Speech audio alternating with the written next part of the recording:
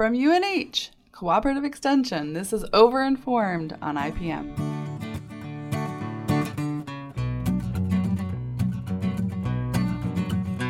Even though this season has been cool and wet and slow to come, potato leafhopper arrived right on time to wreak havoc on young potato plants, snap beans, strawberries, raspberries, you name it, they love it. Overwintered adults arrive on weather patterns from the south. Adults and subsequent nymphs feed on plants, and they actually inject a toxic saliva while they feed. This causes hopper burn on plants. Beans are particularly susceptible to this hopper burn. The leaves turn yellow, they turn under, those leaf margins turn brown. You might even notice a cloud of tiny little adults jumping around when you bat at a plant. You might look a little closer and see the tiny, almost neon green nymphs darting back and forth. Get this, sideways. This is a goofy but reliable way to identify potato leafhopper adults and nymphs. Best practices for avoiding injury by potato leafhopper is to have nice big healthy plants before they arrive. Mature plants can take a little damage without losing out on yield. Young plants can be protected with row cover nice and tight until they're old enough for life on their own. Scout your plants often to detect first signs of potato leafhopper, and be careful with broad spectrum insecticides because you might cause flare-ups of secondary pests and end up chasing the dragon. Also, repeated waves of potato leafhopper migration are possible, so keep scouting those young plants and act early. Once you see signs of hopper burn, it may be too late to save those plants. And remember, pesticides must be applied only as directed on the label to be in compliance with the law, so read those labels. Honestly, guys, potato leafhopper control can be pretty tough, especially if insecticides aren't a tool in your IPM toolbox. For other potential management techniques, I spoke with someone who knows potato leafhopper really well. My name is Lily Calderwood, and I am the wild blueberry specialist for Cooperative Extension at the University of Maine.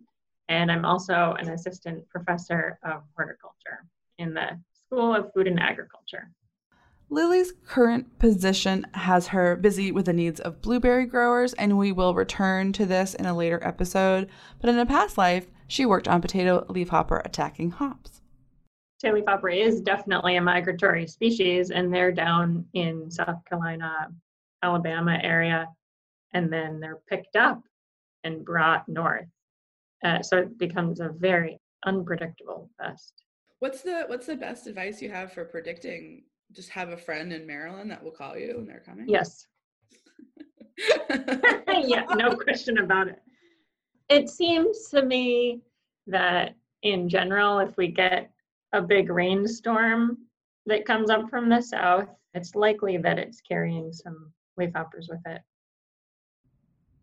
As an aside, I'd like to point out that we are very sure that potato leafhopper does not overwinter up here, and that they migrate north every year.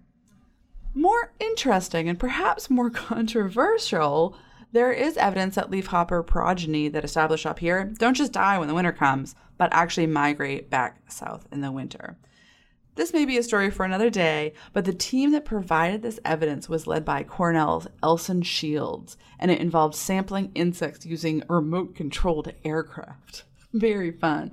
Their motto was, hundreds of meters above the rest, which still puts a smile on my face. But I digress. Lily and I got into an interesting conversation about leafhopper behavior in hops and the major research questions of her PhD work. When these potato leafhoppers arrive, where do they land? And are there certain hop varieties that they're more attracted to than others? Could we use some sort of cover crop, trap crop in between rows that the potato leafhoppers would be more attracted to than the hop plants? So I found that there were certain varieties of hops that were more susceptible to potato leafhopper feeding than others, and more susceptible to their damage. That is because different hop varieties have a range of the density and number of trichomes on the underside of the leaves. And those leaf hairs contain chemistry that are repelling the leafhopper. I'm going to jump in here again to talk briefly about plant trichomes. Like Lily said, trichomes are leaf hairs. Leaves have hairs, believe it or not. Plant species will vary in the amount and types of these leaf hairs. Even some varieties vary, and this is where a lot of effort has been put into breeding plants that are resistant to insect feeding or plants that repel insects.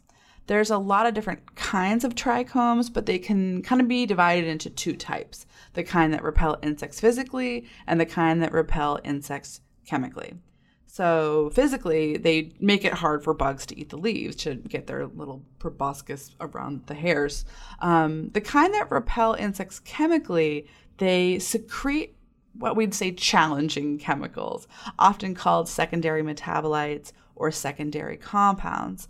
These secondary compounds make bugs like the leafhopper want to hop far away if they can, to find something a little easier to deal with. Back to Lily. So certain varieties have more of certain compounds, others have less of certain compounds, but they might have more individual hairs. So there's both a physical and a chemical defense there. How do you think that plays into recommendations? Or what, is that resistance enough to recommend that as a resistant variety, or how would you use this information in practice? It's a great question. So hop varieties there's certain varieties are really sought after from brewers for their flavor, for what they add to a beer, whether it's aromatics or bittering. So I would say it's real when developing new hop varieties, that flavor takes precedence, and then the ability to grow the crop comes second, which would be disease resistance, insect resistance, and just ability to grow. But it is part of the picture. They do take it into account, and there are a few companies and the USDA that breed hop varieties. And these days, it is really a race to come up with the next new sexy hop variety. And it's a really interesting plant because you have so much chemistry in there that can be manipulated. It can change to create these new varieties. So there are more than 300 varieties now. And so I have a question for you, and this maybe is coming from a place of ignorance. No. I would assume that the chemicals that are associated with defending that plant are related to the chemicals of that flavor like those flavor components. Is there a direct relationship between the flavor components of the cones and the leaves? And is it too rudimentary for you to say the more flavorful or the more complex those cones are, the better defended the plant is? Yeah, we don't have an answer to that, but it's a great question. Yeah, and I did do some data crunching at one point on this, and I think it was there was a relationship between the number of shade leaf hoppers per leaf and alpha and beta acids. Alpha acids are the bittering, and the beta acids are aromatic compounds.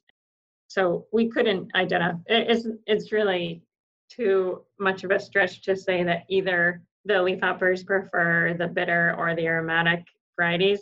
Each variety does have a leaning towards either one, but they're all a combination. So we didn't quite get there.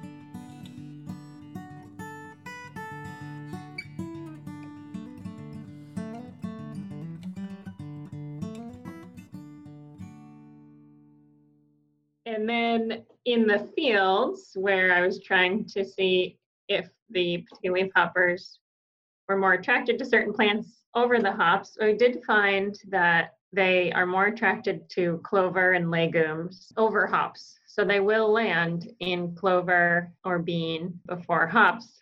However, okay, so you say, okay, they're really attracted to alfalfa. Let's just plant a bunch of alfalfa. They'll be attracted to that, and we don't have to worry about them on hops. But it turns out that there are a lot of alfalfa fields in the Northeast, and they're surrounding, they're in the landscape. They need to be cut. You got to cut that hay. And once you cut the hay, the leafhoppers fly right over to the hops or to another crop like beans or raspberries, dahlias, whatever it is. Something you could do, the leafhoppers do arrive to the edge of the fields, and they're on those edge plants first. So you could use those as your trap and spray just the edge as they arrive.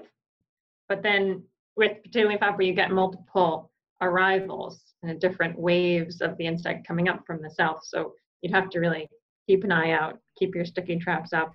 You might have to spray again if there's another arrival.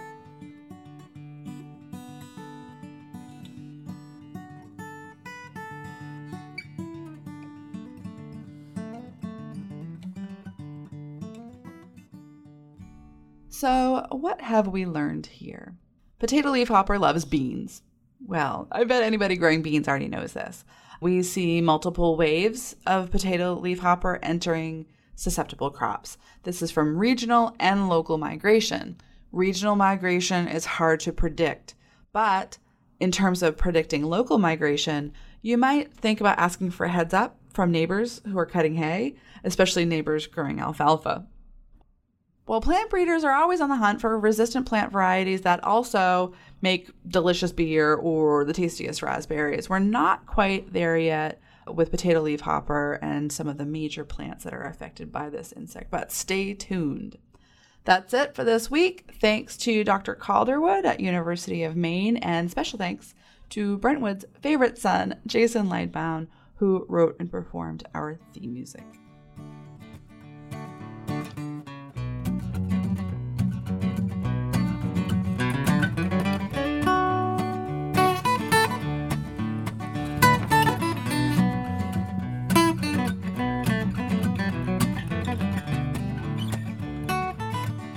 Overinformed on IPM is a production of University of New Hampshire Cooperative Extension, an equal opportunity educator and employer. All music is used by permission or by Creative Commons licensing. Views and opinions expressed in this podcast are not necessarily those of the university, its trustees, or its volunteers. Inclusion or exclusion of commercial enterprises in this podcast does not equate endorsement. The University of New Hampshire counties, and the U.S. Department of Agriculture cooperate to provide extension programming in the Granite State. Learn more at extension.unh.edu.